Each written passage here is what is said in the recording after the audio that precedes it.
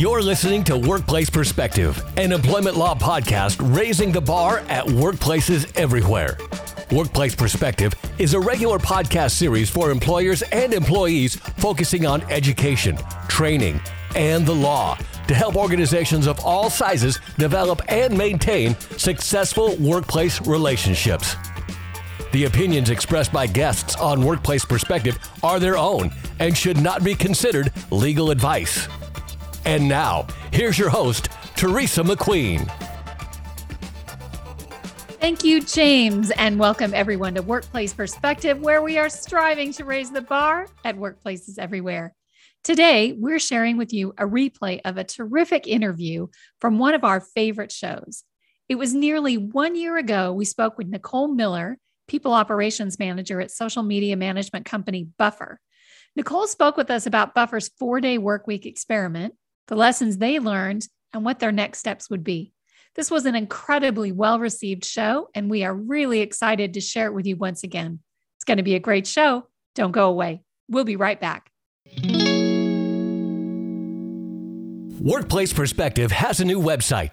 Visit us at www.workplaceperspective.com. Check out our new look, including our featured guests and archive sections. Share us with your friends and colleagues to help us continue to raise the bar at workplaces everywhere. Today, Buffer is back. We are talking with Nicole Miller. Nicole is a People Operations Manager at the social media management company, Buffer. She's passionate about remote work and promotes a values-driven company culture. In May 2020, Buffer began experimenting with a 4-day work week, which turned into a long-term pilot program, which ran through the end of this year, 2020. Nicole is with us today to talk about the lessons learned and what's next. It's going to be a great show. Don't go away. We'll be right back. Opinions expressed by guests on Workplace Perspective do not necessarily reflect those of Sapphire Legal or its attorneys and should not be considered legal advice. You're listening to Workplace Perspective, an employment law podcast presented by Sapphire Legal. Welcome back to our listeners and welcome to Workplace Perspective, Nicole Miller. Thank you so much. I'm really excited to be here. Well, I'm super excited to have you on. I have been wanting to talk about this 4-day work week for like all of last year when I first found out about it. So before we get started real quick, why don't you tell all our listeners about who you are and what you do? Yeah, thank you. I am a People Operations Manager at Buffer. So I consider doing the fun stuff of HR, but also I have always viewed it as internal community building because it's been a really fun journey through Buffer as far as we've grown as a company. And I also, as you mentioned, am very passionate about like family inclusivity and building policies that are very human-centered within our company, and then hopefully then being able to be an example for other workplaces of the future. Well, that's awesome. And I know I hate to bring COVID into every show, but I do think that, you know, one of the things that it's done is it's really, I think, brought the future to us much quicker than a lot of us in the business world anticipated.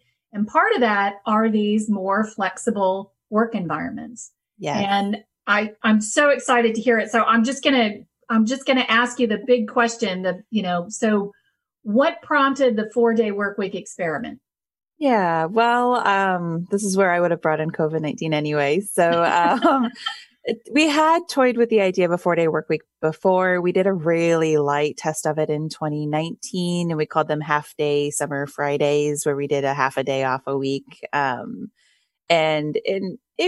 it was okay. It didn't really feel like the right time, or it didn't really show the right ROI, or we didn't really know what we were looking for exactly. And so when COVID came into play, especially in March, when schools were closing and parents at home with kids and all of these routines were sort of uprooted, we wanted to support all of our teammates, no matter their situation. And so we did a lot of surveying. We did a lot of asking what people wanted. And, you know, some of our theories, like maybe people want an extra stipend to like buy their kid an iPad or something to distract them, to help with their work day.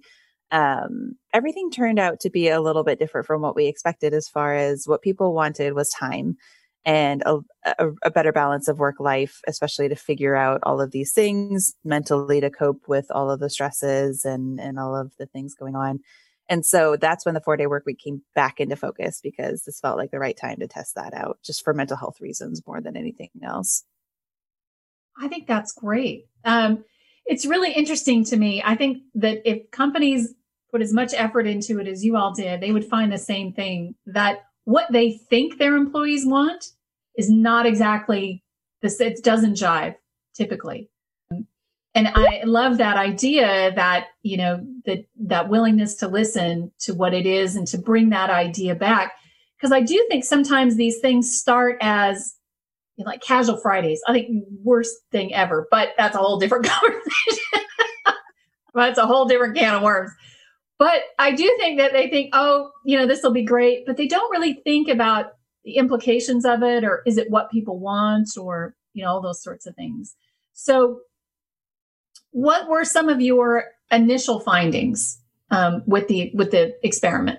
Yeah. So as you mentioned, we did it for a month in May 2020, and just sort of said, we set our expectations to say, we don't necessarily expect a 100% productivity, especially given the pandemic and the stress of it.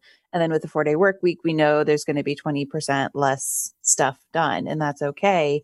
We want people to feel supported and mentally as stable as possible right now. And what we found was it did have a huge impact on autonomy and independence and control of their own schedule, and stress levels did decrease. And we tracked all of that through different surveys.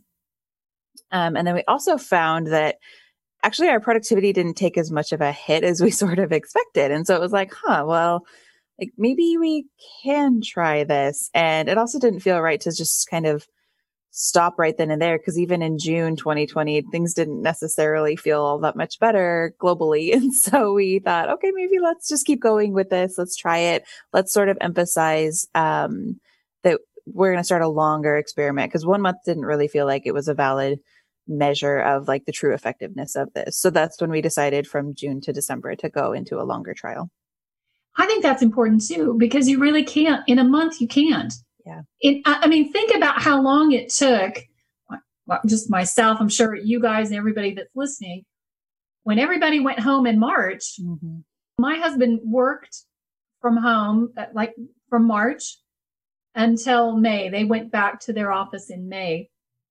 But it took all that time to get, and we'd worked together on occasion from home before, because I always work from home. And occasionally he'd be, and it was fine. But this was every day. Mm-hmm. And by the time I was so sad to see him go back to work. We had gotten in this routine, but it took a little while to, mm-hmm. To figure that out. So that's really wise to know that 1 month is not going to tell you mm-hmm. much about it. And then, so tell me, what surprised you the most, do you think? Well, we weren't exactly, on the flip side, we were not surprised at how much people loved it. We got a lot of praise for it, a lot of gratitude, a lot of anecdotal evidence about how much this really helped with family balance and homeschooling and all of the things that went with that. I should also mention, along the lines of it being a 4-day work week, we did encourage people to do shorter 5-day work weeks and all of that too, to whatever sort of worked for their schedule. But I'd say the thing that surprised us most was just the level of how consistent our productivity did stay. We didn't have a firm goal or deadlines, and we did adjust things given the pandemic. But it felt like things were still on track and that we were still moving forward. So we were very surprised that it kept us going in a direction, and we didn't feel like we were lacking overall with general productivity. And now we've implemented OKRs for Q1 2021. And so we're going to keep testing that as how effective it is. That's great. So I want to get into the specifics. You didn't insist, okay, so we're going to do this. You're going to work 4 days a week. Everybody has to clock in at 8:30 and clock out at 6 or whatever. So how did that aspect of it work? Yeah. Yeah. And Buffer has always been remote. And so most everyone has worked from home or worked from co-working spaces. And so we have had a pretty long history of giving people autonomy in what they need to do to work their most productive week. And so we never dictate hours. I'd say the only area where we do have some sort of guideline or expectation around really communicating when you're online is our customer support team, just so that we know we have people covering our support inbox, sort of around the clock. And then we ask, our advocates to communicate around that. But even then, we aren't quite as like clock in, clock out as I think some workspaces can be. So we really did tell people to make this their own. We do have like a rotating schedule for advocates. So not everyone just takes the Friday off. The bulk of our company does take Fridays off. And we experimented with that day too. For a while, we did Wednesdays off and found that a lot of people liked it, but it was also not necessarily getting the results we wanted. We also found that with Fridays off, given that we're a global and fully distributed company, that gave us the most time zone overlap. And we also heard anecdotally that the 3-day weekend was really more restful and more restorative than like the one day in the middle of the week off. So we really have encouraged people to sort of, make it their own. And like I said, I have 2 little kids. And so I tend to try to just do shorter work days so that I can hang out with them in the afternoons since they go to bed early and all of that. So a lot of our parents have sort of adopted that, which is great. And then a really fun benefit with Fridays being off company wide is that a lot of people have adopted this sort of overflow day mentality where they'll jump online for like an hour or two, but we have no meetings and we have no Slack like expectation of responding in Slack or in any of our other tools. And so you get some really quiet, deep work days that are really nice.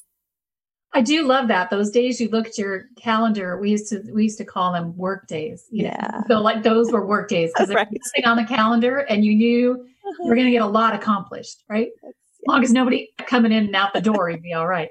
Right. So what would you say to employers who are super hesitant about giving autonomy and that sort of self-scheduling responsibility to their employees? Yeah, I do think similar with remote work that it doesn't necessarily work for everyone or every company. So I do think that it does take some self-reflection for individuals and for companies. I also think for us, this was very much led by our CEO as an effort, and he has supported that from the very beginning. And that has helped a lot because he sort of helped set the tone and expectations for it. So you need to have that leadership buy-in. And for us, the other thing that's really helping is very clear goals and expectations. And so if you have a project that has an X deadline and a Y sort of outcome, as long as you're grading those and as long as people are getting that done, then it doesn't necessarily matter, that they worked on it for a 5-day work week or a 4-day work week. And we did find that people have really just cut out some of the fluff of their work week. And those 4 days are maybe a lot more intense than the 5 days. But people are figuring that out and we're pushing them and we're telling them to make sure that they're holding themselves and their colleagues accountable to getting things done. And of course, I'm sure, like every other organization, there's people that works for and people that it doesn't work for. Yeah. And are you still, you're holding people accountable, and when they're not accountable, you're taking appropriate steps and those sorts of things?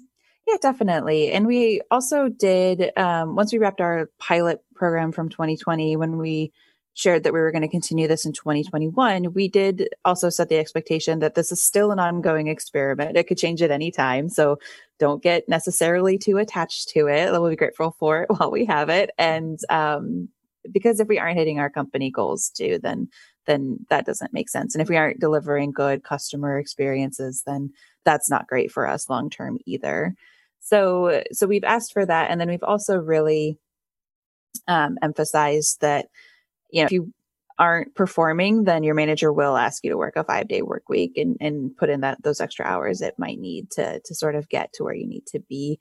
And that this is a privilege and not just necessarily a right within the company. So, one area where it was really hard to necessarily determine how this looks was with support. And so we did set expectations around answering this many tickets in order to have 4-day work weeks. But if you can't get those tickets done in 4 days, then you might need to work even just a little bit on that Friday. And if it's a couple hours and then you take the rest of the day off, like that's still great. So that's something that we're continuing to monitor and encourage. I love that. I love that. Okay. Well, we're going to take a quick break. And when we come back, we're going to continue talking with Nicole about Buffer's 4-day work week experiment. Stay with us. We'll be right back. The average time a resume spends on an HR manager's desk is 7 seconds, and most of them are tossed aside. Now imagine if one of those resumes belonged to Yasmin, who was living in a shelter, juggling 3 jobs. I had to be resilient. That's something that you can't teach. Or if that resume was from someone who worked 12-hour shifts at the recycling company with my dad, who's 72. That taught me a work ethic that I carry with me every day. We rely so much on a resume, yet it could never tell the full story of someone. Growing up where I did, a lot of things could have gotten in the way of my goals. But I learned to push through, and that's what I bring to work every day. So maybe it's time we look beyond the resume and look to Grads of Life. Discover new ways to develop great talent that are so much more than what's on paper at gradsoflife.org. A public service announcement brought to you by Grads of Life and the Ad Council. If you enjoyed today's show, do this. Share us. Like us. Give us a review on your favorite podcast app. It sure means a lot to us, and it ensures that more people tune in and raise the bar at workplaces everywhere. Welcome back, everyone. We are talking with Nicole Miller, People Operations Manager at social media management company Buffer, about the company's decision to initiate a 4-day work week pilot program. So let's get back into it. Nicole, one of the things I'm curious about, and I'm sure our listeners are too. So when you talk about surveying and planning and all those things, can you tell us a little bit about what that looked like? How much time, what sort of things did you do? Maybe some of the questions you asked and how you use that data to come up with your plan? Definitely. So a big part of my role is team engagement and surveys. And so we've experimented with quarterly surveys, weekly surveys, but twice a year surveys, all of that. And we do keep changing our frequency, especially based on how many or how much or how little it feels at the time, or if people are tired of being surveyed. And so when it came to COVID, though, it was something that people were very willing to share their thoughts and fears and uncertainties and all of that with us. And so we did a really long, in-depth survey from the platform that we used, Culture Amp. And they had a template in there that was really great. And a lot of these survey companies, Lattice, Tiny Pulse, Culture Amp. I'm sure you could even find templates online that you could put in a Google form, have really, basic questions. And a lot of those are developed by psychologists. And those are really helpful starting points. And then you can customize it based on your company and your employees. And so I think that was a great starting point for us. And then one thing we surveyed deeper about was to our parents, because we have a family support fund where we try to support our families in a different way by giving an additional stipend in order to sort of help with the extra cost and all of that associated with like childcare or whatever that is, or elder care. We help with, family members beyond just children. And so it's similar with COVID. Like, are there people who are taking care of their parents? Are there people who are potentially homeschooling now and they weren't before? What about the families where both parents are working and all of that? And so with that one, we especially asked questions of like what would be helpful? And we listed like more money, a flexible schedule, educational stipend for your kids, like all these different things, and asked people to pick one. And then we asked people to pick like what would be the next most helpful thing, because I wanted to see the correlation between like, is it just money, or is it just like like a Netflix subscription, like what would help? We wanted to, help in any way. We were sort of feeling very desperate to help. Disney Plus for everyone, whatever it was. And so we found people picked the flexible work schedule or like more time or more days off in the week or more vacation time. And it was all about time. We had a few people who were like, yeah, like an iPad or more money would be great. But like it was a really small percentage of parents. And so that was a really impactful bit of feedback that we got. And we felt like it was really specific to parents, but we also felt like that would also be applicable for people who didn't have children, who were taking care of their parents or who, were living alone in an apartment. And so that was really helpful for our data there. And we spent a lot of time evaluating that. I'd say I probably put in a couple like solid work weeks just on collecting data, evaluating data, and putting together proposals and sort of running by that our leads and our CEO for each iteration of the 4-day work week. I think that's amazing. And I think that's a really interesting commentary on the organization where people are saying, I'd rather have more time than money. Yeah. So, from an outside perspective, that looks like, okay, we're probably paying our employees pretty good. And now, Maslow's hierarchy, right? So we got that need satisfied and now it's this. And it's great to be able to focus on that. Kids are fed, groceries on the table, got the car, got the house, we're good. Now we want to learn. Now we want to focus on managing this life we have. And I think that's so awesome. What was your response rate on the surveys? I mean, was it incentivized or did you just get great response or? Yeah, I think we've trained our team really well with surveys because we do a lot of them and because we're really diligent about making sure we act on surveys. And we also transparently share like a summary of the results from surveys so people get to see what the overall feel is. And we'll share like positive and negative things. So like if we're not doing well in an area, we tell our team and we own it and we commit to like these actions that are going to hopefully address it or change it. And that has helped for us because there is that concept of survey fatigue where it's like, I've told you what I wanted. I've told you it again and again and again, and nothing has changed. So I'm not even going to bother telling you.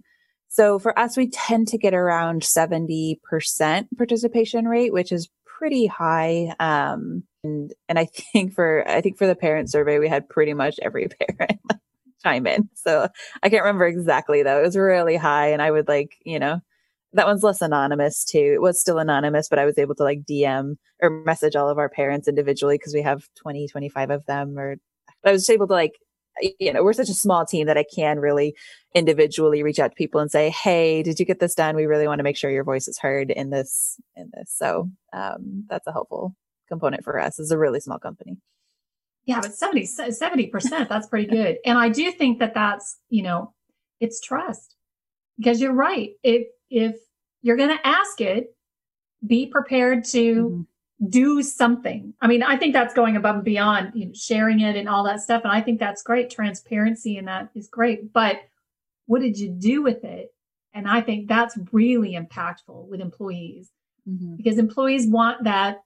They want that trust. They want to know that they're valued and their input matters in a true way, not just a sort of bureaucratic blather, as we love saying on this show, right?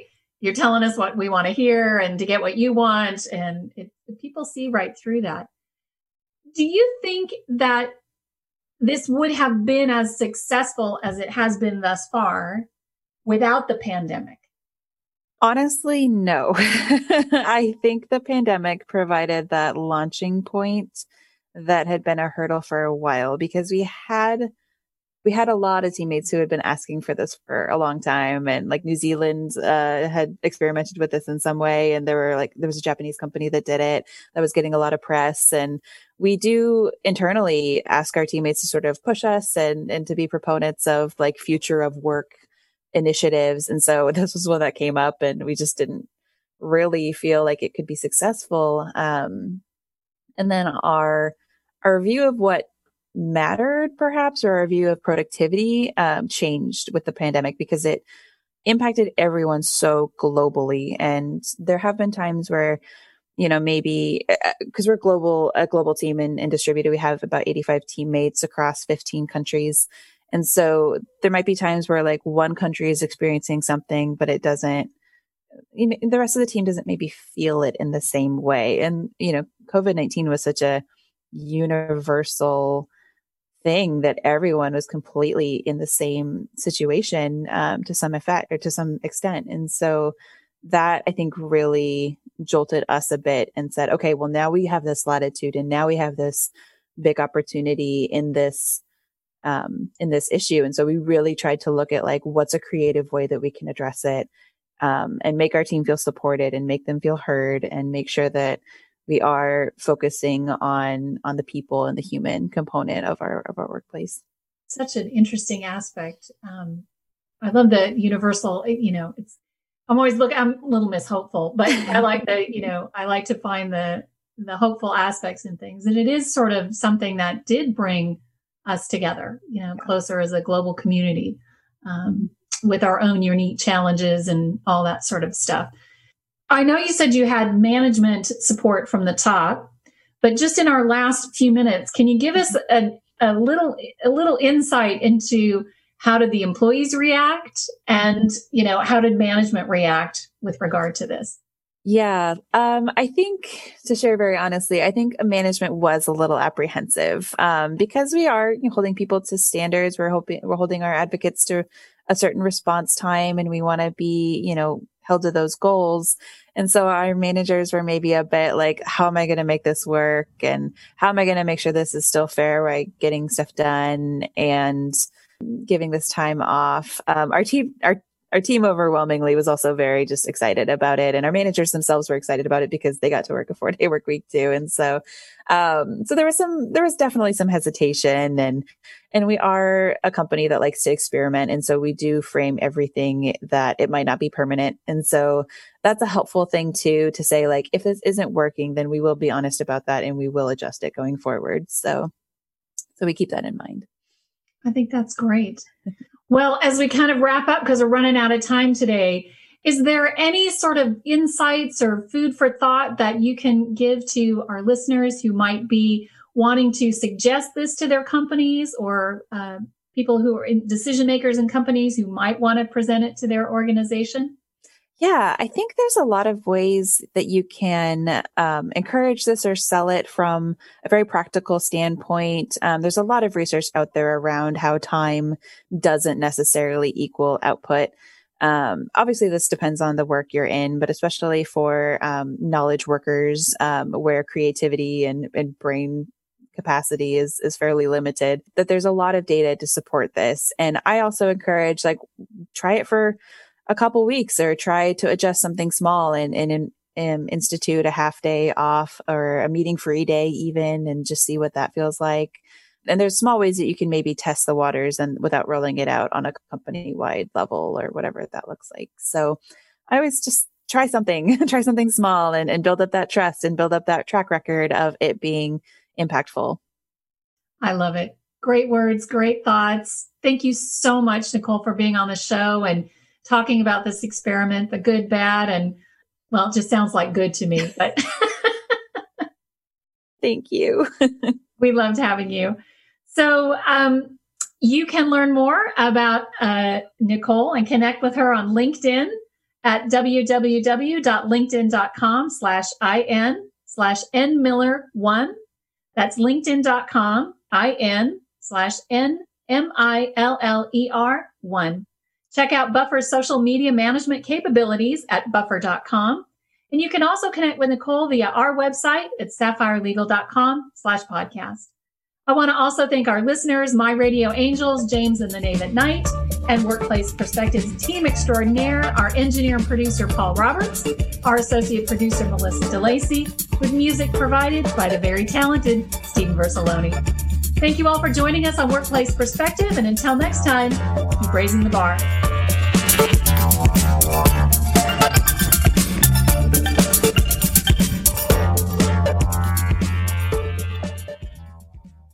We hope you've enjoyed our special replay, and thank you again to Nicole Miller and Buffer. If you'd like more information about Workplace Perspective, please visit our new website at www.workplaceperspective.com.